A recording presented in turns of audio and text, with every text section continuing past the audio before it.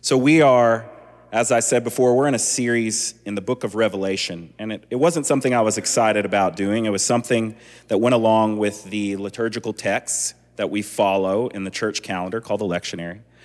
But I've found that sometimes God can do God's best work when we are in something we don't want to be in, or we would rather do it a different way. And this series is called The End and the Beginning.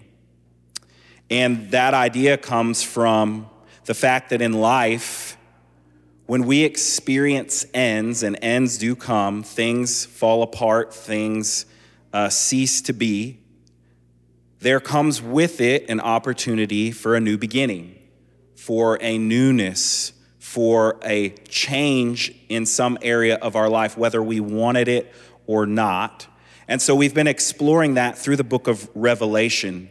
This book is about the revelation that Jesus Christ is Lord. That's the revelation of the book. And this book is really strange. It has a lot of weird things in it. And I'm thankful that we're not preaching through it, verse by verse. But one thing that is clear throughout this book, Revelation, is that John, the writer who is exiled for his faith, writing on an island, he is trying to help those Christians who he's writing to, and really the whole world at the time, realize that something has ended, that a certain way of viewing the world has ended because a man rose from the dead. Because Jesus Christ assumed a position of lordship that looked different from any lord anyone had ever known, any ruler that anyone could ever have conceived of, because he conquered in a really weird way by dying on a cross. And that's the end of the belief that a lord has to be this cruel person that you bend your knee to because you have to, or because you want to solicit favor and not be on the unfavorable side of this war-bent, angry tyrant, is what John wants us to know. And so this morning, we are exploring this text. It's similar to the text that we looked at last week, because it's about a throne room scene kind of worship. But there's a lot of differences here, but the text led me to title this, How to Get Along with Everyone, Part 2. We started that last Sunday, so you might hear a few throwbacks to that one. But to start this, I was thinking about different people who have in my life said what they want to be when they grow up. That's where I started with this. And I was thinking about this was a story in my early 20s. It's this idea of, you ever heard somebody say like, hey, I'm going to do this thing with my life. I'm going to be like a famous actor or something. And they've never acted in their life. They've never even been to an acting class. They've never been in a play, and they're like 25, and you're like, no, that's not going to happen. I remember being probably about 22, and I went over to my friend's house. He's a friend from high school, and we're sitting in his living room, and I think he's like playing Guitar Hero or something. And I had just been reading a book that had to do with time travel. And he said, yeah, I think time travel's real. I just haven't figured it out yet.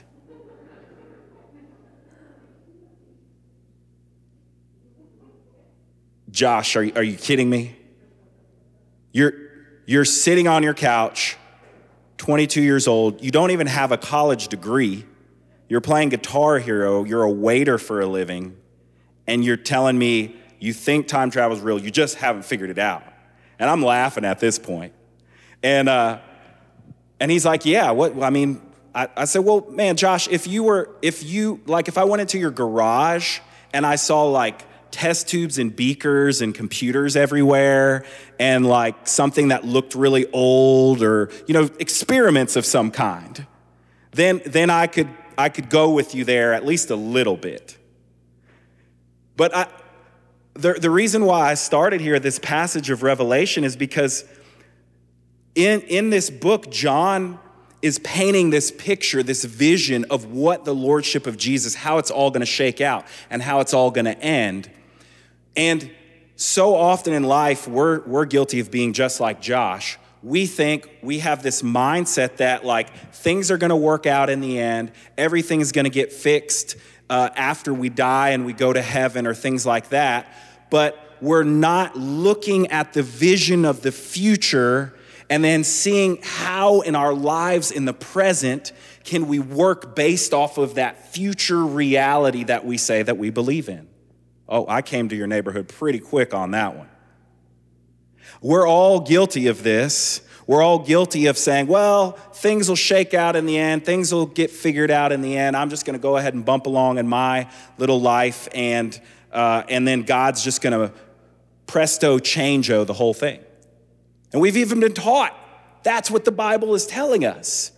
But John, if he was here, he would be probably like weeping in these and thous. No, that would be the King James Version. But he would be really upset because he'd say, no, the reason why I believe God gave me these visions is so that we can live in light of that idea, that future right now. And so with that, I want us to look at this text for a few minutes, because look at what we see starting in this first verse here. It says, after this I looked, and there before me was a great multitude that no one could count, from every nation and tribe and people and language, standing before the throne and before the Lamb. And they were wearing white robes and were holding palm branches in their hands. How to get along with everyone. There's every type of person here in this passage. Anything that John would have been able to recognize in terms of people in the world, he saw it right here in this vision of what it was going to look like when things that are right now ended and the new beginning started.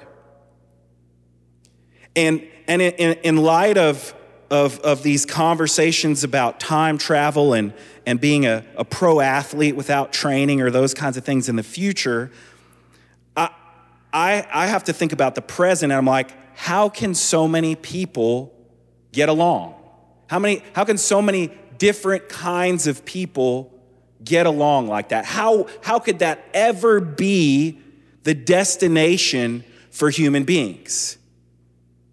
Because I don't know about you, but my imagination is not always as powerful and divinely inspired as John. So I can consider like certain groups of people getting along, like maybe people that align with me more in political thinking, or maybe that don't wear socks with sandals at the same time, or maybe people that are fans of Grizzlies and not Warriors. Where are you, Linda Hansen? Hey. But everybody, all kinds of people, no matter what they look like, what they sound like, what their sexual orientation even is, that everybody could get along in some way, shape, or form. I mean, we can't get along at all. And when we do, if our getting along is based on just the way we think about a political issue in our culture or society, or our socioeconomic class, if we live in the same kinds of neighborhoods or dress the same way or can afford the same type of car, then once that thing changes, the whole thing falls apart. You could see it on Facebook any day of the week, can't you? Right? It's like, well, I actually don't know how I feel about that issue. Boom, everybody goes in on them, right? So this picture of this new beginning where John sees every type of person, it's startling to me. It's confusing to me. How do all of these people get along? it says in the passage, right? It says in verses 13 and 14 here. Starting in 13, it says, "Then one of the elders asked me, 'These in white robes, who are they, and where did they come from?' I answered, 'Sir, you know.' And he said, 'These are they who have come out of the great tribulation. They have washed their robes and made them white in the blood of the Lamb.'" So let's take a look at this. I want you to try to imagine it with me, okay?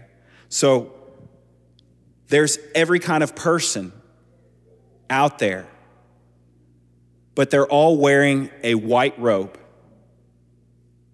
And John's able to tell that there's every kind of person out there, every language, every ethnicity, every subculture of people out there. There's somebody out there like that.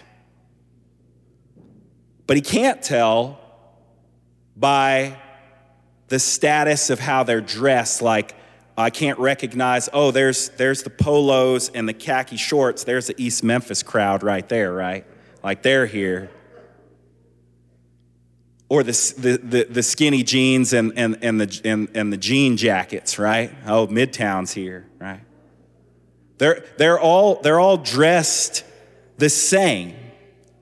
And the way that they're dressed shows that there is no socioeconomic status amongst them. It shows there's no signaling that, oh, our people are the ones that are here, right?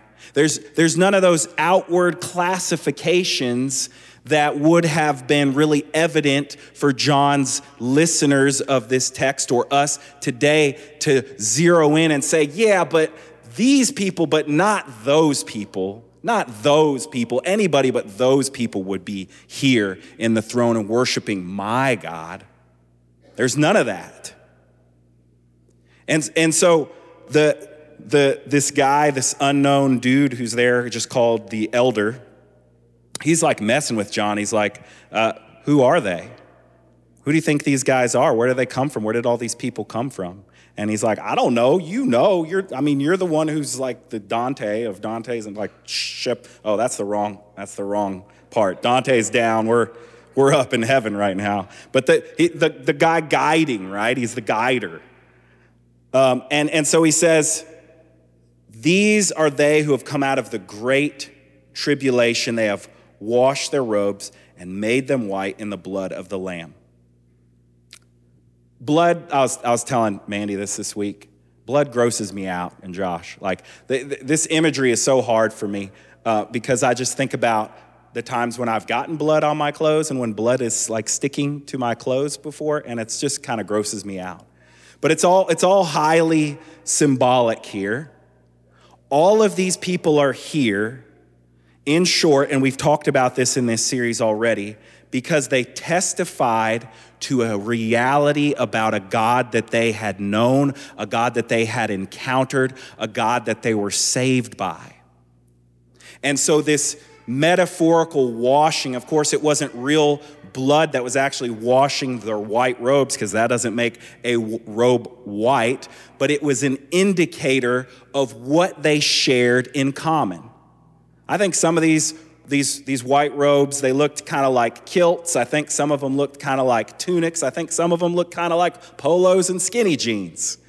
But they all were the same quality of white, and they were all washed in the same sacrificial blood of the same Lord and Savior, the same God that said, enough of the wars, enough of the battles, I will save you from yourselves, and I will take the punishment that you keep trying to give to each other, and the punishment that puts you all to death, I'm going to take that on myself. That's how they were able to be distinguished as incredibly diverse, and yet in this way, on equal standing, on equal footing, all together in their diversity, in their kilts, in their muumuus, in all of their different cultural attire. How else could James have known? How else could he have distinguished, oh, that white robe looks kind of like kente cloth over there, right? And this message that John sees in this crazy vision, it is such an important message in the New Testament. It's in the book of James when he's saying, don't show favoritism to the rich. And he takes a whole chapter to explain, like when somebody comes into your worship setting, don't favor the people who have wealth. You can't do it. It is so far from what we're teaching, what we've learned about what God is like. That's not what God does. Urgently, he's begging them. He's warning them. He's chastising them. Do not show favoritism. It is so incredibly important. In the book of Acts, all these people come from all over the place. They hear this message of Jesus, that Jesus rose from the dead, that he's the Messiah, that he's the Lord, that he's the Savior. They come from all over the place and they're like, well, we can't leave now. We got to stay here in Jerusalem and learn more about this God. We've never heard this story before. We've never heard this message. We believe it. But guess what? They got hungry. They didn't have food. They didn't have anywhere to stay. And you know what those Christians did? It was the heartbeat of what they believed. They started to redistribute their possessions and their wealth to make sure that everyone there, anybody who wanted to be there, had what they needed. That every person had what they needed. That's what it means, this phrase in the book of Acts that gets translated, and they had everything in common. It means everybody had what they needed. This is also in the text of Leviticus. I just lost half of us right there, didn't I? Like, no, I had a Bible study one time, and did you make it all the way through? In the book of Leviticus, there's this thing called the year of Jubilee. The year of Jubilee. It evokes this passage for me. And in the year of Jubilee, all debts are forgiven. The people who lost their land because maybe they got put out by storms or weather, or somebody in their family died, or whatever it may have been. Actually, there weren't any conditions at all. It was just that at the beginning of the 50th year, the people of Israel were to forgive any debt. I'm not trying to make you think about college debt or anything like that right now, all the stuff that's going on. Just stay with me here. Forgive any debt and to let people reclaim the land that they were on. This way, no one would ever be homeless. No one would be stuck in generational debt, in generational poverty, right? These are the things that this vision of John's evokes in the scriptures, and that the writers of the scriptures are preaching to us and telling us. And so this brings us back to what John's original intention was in sending this letter. It was, yes, to give us hope that the things that we're seeing right now are not going to stay this way, but it was also to encourage us as Christians and believers to start to shape and make the world into that vision. That's what it means to testify. To testify with your life.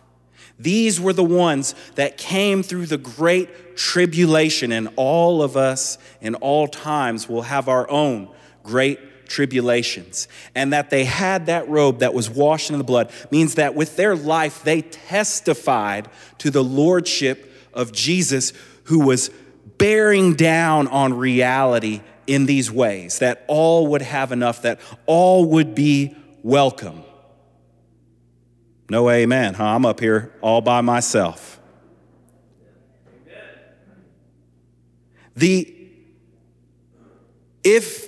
If we were to take all of this seriously as the early Christians did, as many of them did, not all of them, because John probably wouldn't have had to send this letter around to these churches in Asia Minor, because he was telling them, like, you're lukewarm and you're not really doing this whole thing and all that kind of stuff. But if we were, the implications would be staggering.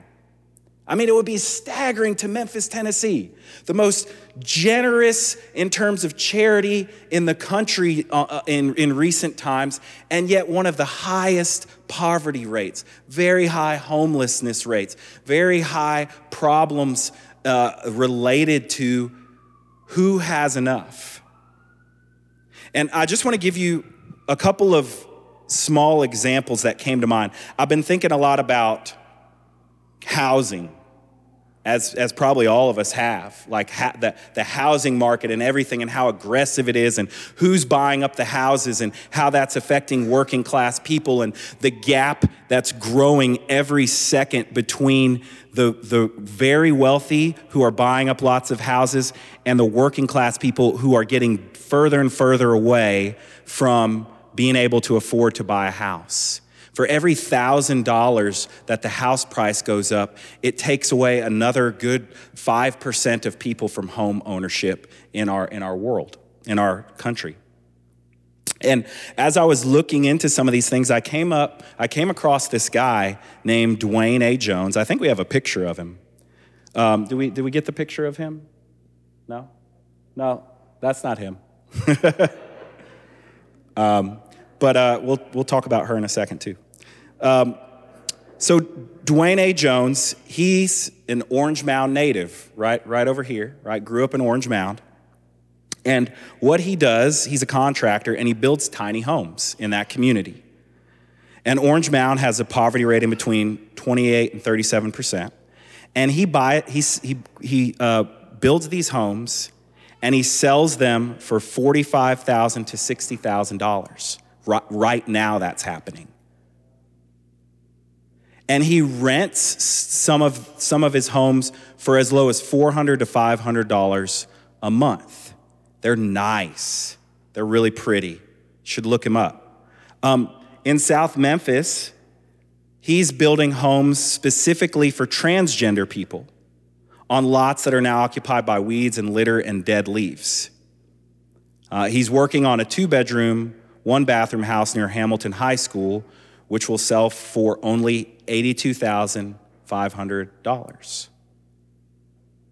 So this guy, in a time when he could be making money hand over fist, did I say that right? He's building affordable housing right here in Memphis, Tennessee.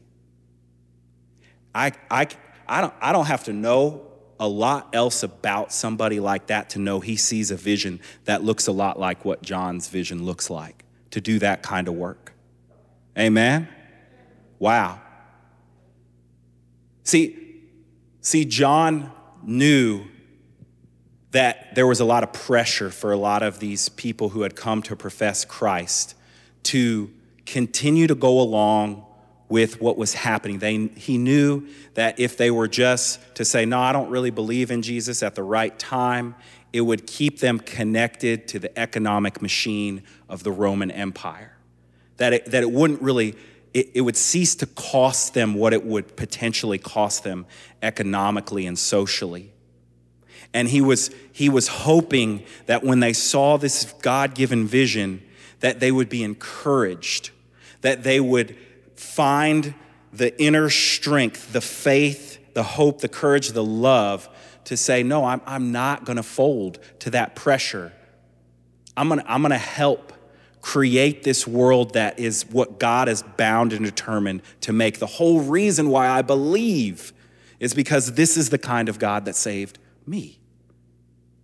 And the other example that I wanted us to be able to fill our imaginations with somebody right around the corner is this woman, Brittany Thornton.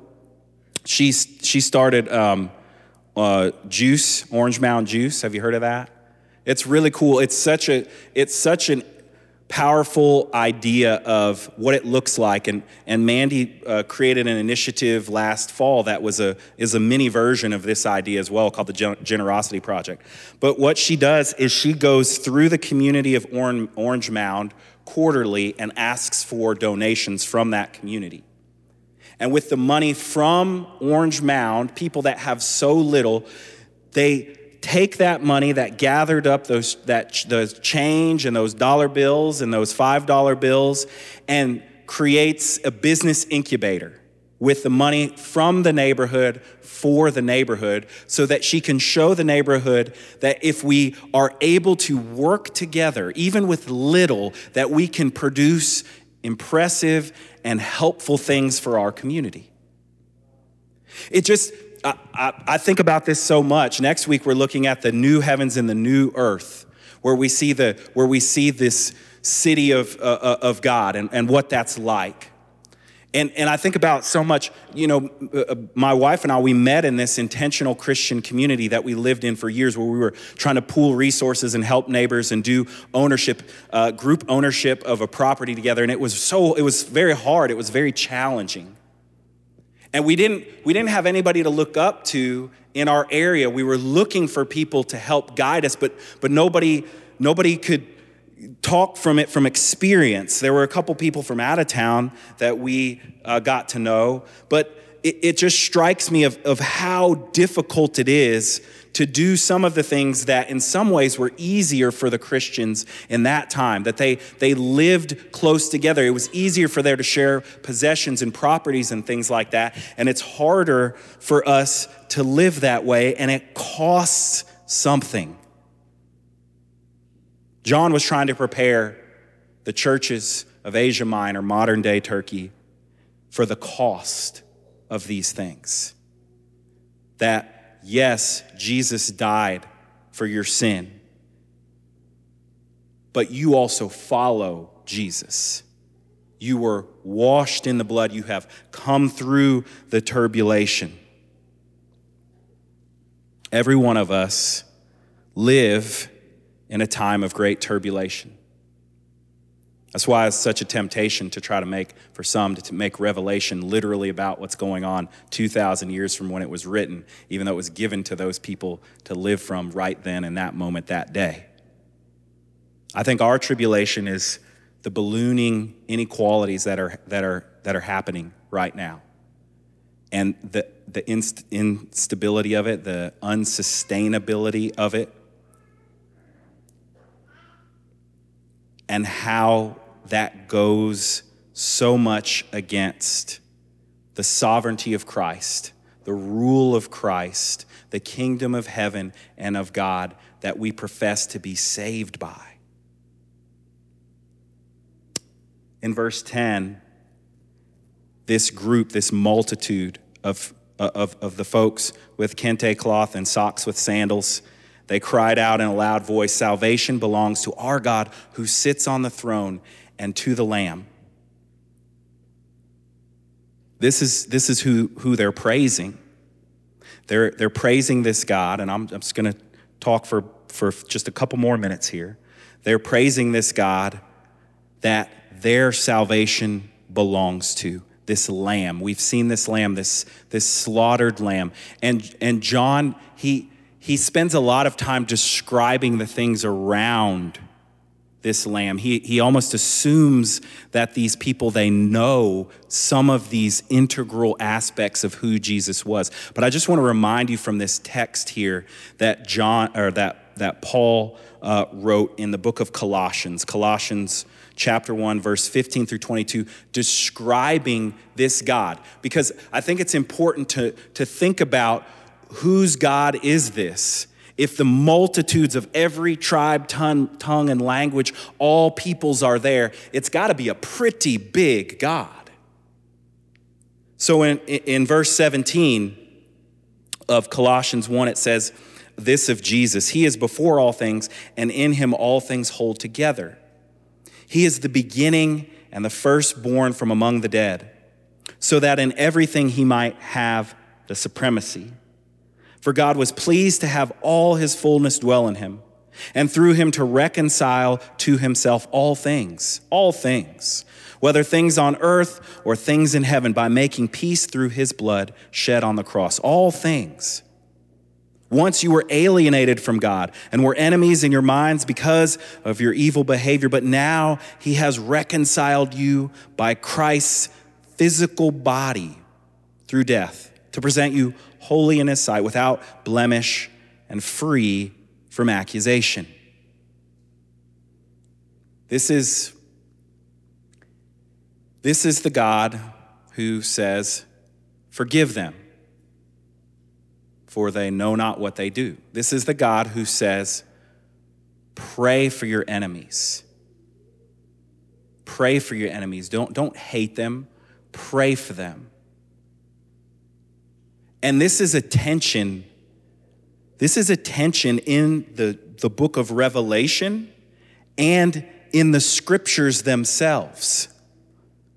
Because there is a warrior God, a God of judgment that exists in Revelation and in these scriptures.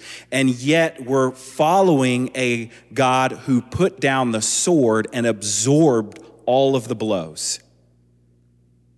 And it's unresolved. In the cosmic scheme of things, like it's not entirely resolved. We just know what it's going to look like in the end. But the Jesus that we follow and the vision that Paul shows us, are they holding swords? Are they conquering through violence? No, they're holding palm branches. They're unarmed, and it's who would they even have to fight against, really? I mean, everybody's there. All the peoples are there.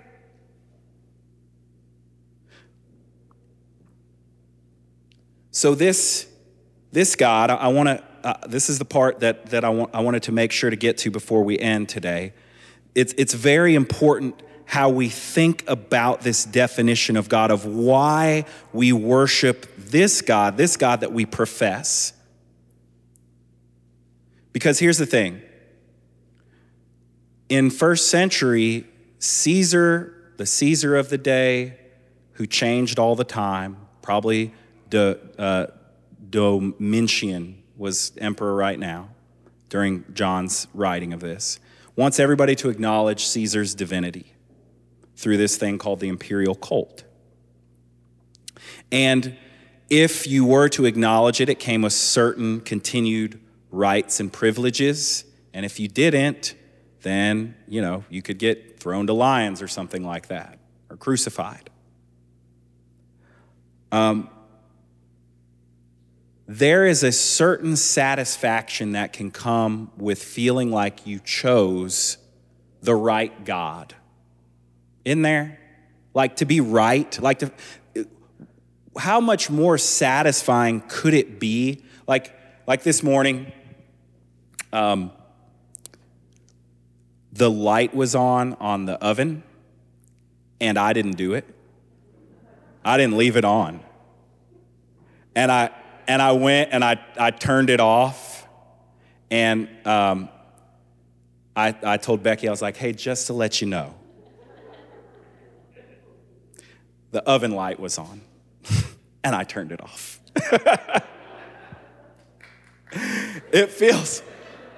It feels really good to be right, doesn't it?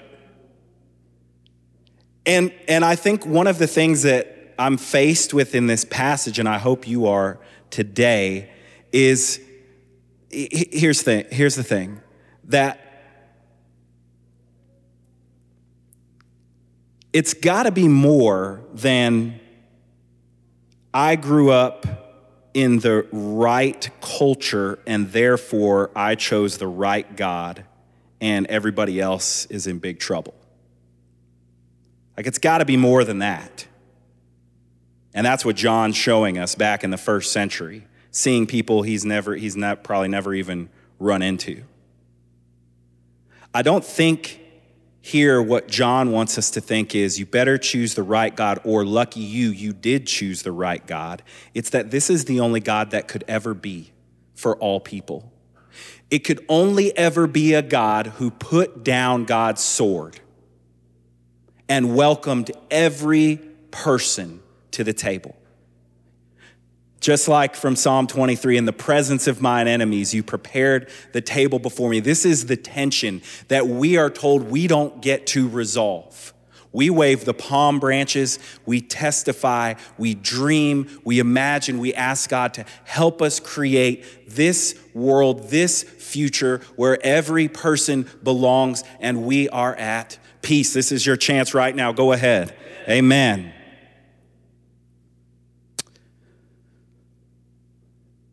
The tension is so thick, I'm going to end on this, that in the verses before this passage, John hears numbers being shouted out. And the numbers are of the tribes of Israel. And for the listeners at that time, what they would have recognized that is as a census for war, a counting up of the available soldiers that they heard. But when this passage starts, if you got it in front of you, you can look. What does it start? It doesn't start with him hearing something. It starts with him seeing something. He looks thinking he's going to see warriors ready for battle, and he sees those testifying to the slain Lamb, the God of all.